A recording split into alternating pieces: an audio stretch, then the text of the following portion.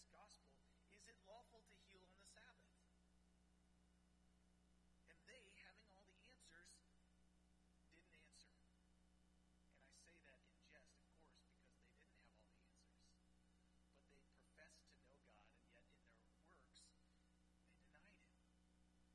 And so they kept silent, and while they're silent, he grabs the man, he heals the man, he lets the man go. So he reaches into the mousetrap, he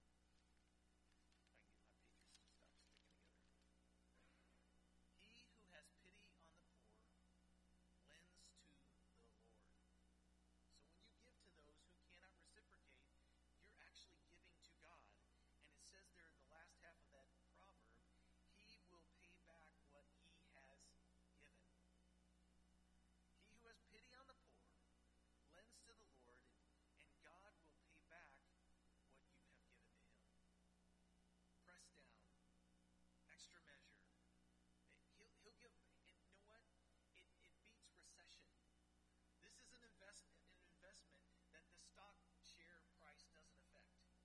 Because when you give to God, when you lend to the poor, you're actually making an investment that never loses value.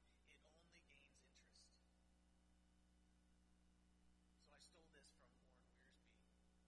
Hospitality is only a ministry if our motive, and by the way, that's what God's concerned with here. He's concerned with the heart of the matter, because the heart of the matter is always the heart of the matter. Hospitality is only a ministry if our motive is to help others and glorify God. Otherwise, it's filthy rags. Otherwise, it's a stench to the Lord. So verse 15. He's told all of these how to behave at a feast. He's told them how to host a feast, who to invite to a feast. And then he says, in verse 16, a certain man gave a great feast. But before that happens, verse 15 is kind of a transition. Because if you're going to a feast, you've been invited, and they're trying to trap you, and you start calling out everybody on all the ills that they've done during this feast, in front of everybody, presumably, there's going to be some tension. Some of you have probably experienced this before, but you've gone to someone's house knowing that it was going to be a hard conversation, or it was going to be an awkward time because of the elephant in the room. And you might have a different elephant in the room than I would ever have. But the reality is, when there's an elephant in the room, it's uncomfortable. You can't breathe. You get your stomach turned into a knot. You're getting ready to say something that needs to be said, but it's still hard to say it. And so Jesus has been just divvying it out to every group. He's been saying the hard thing for the loving reason. And there's tension in the room. And so verse 15, there was one who sat at the table with Jesus, who heard one thing that he could relate to, or one thing he agreed with. And he said to him, "Blessed is he who shall eat bread in the kingdom of God." He's talking ahead to this resurrection of the just that Jesus just mentioned in verse 14. You will be blessed because they cannot repay you, for you shall be repaid by God at the resurrection of the just.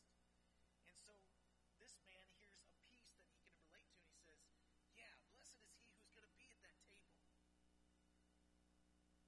And Jesus begins to address his statement. And really what he's saying is, do you think you'll be at that table? Because this man assumes that he will be at the table.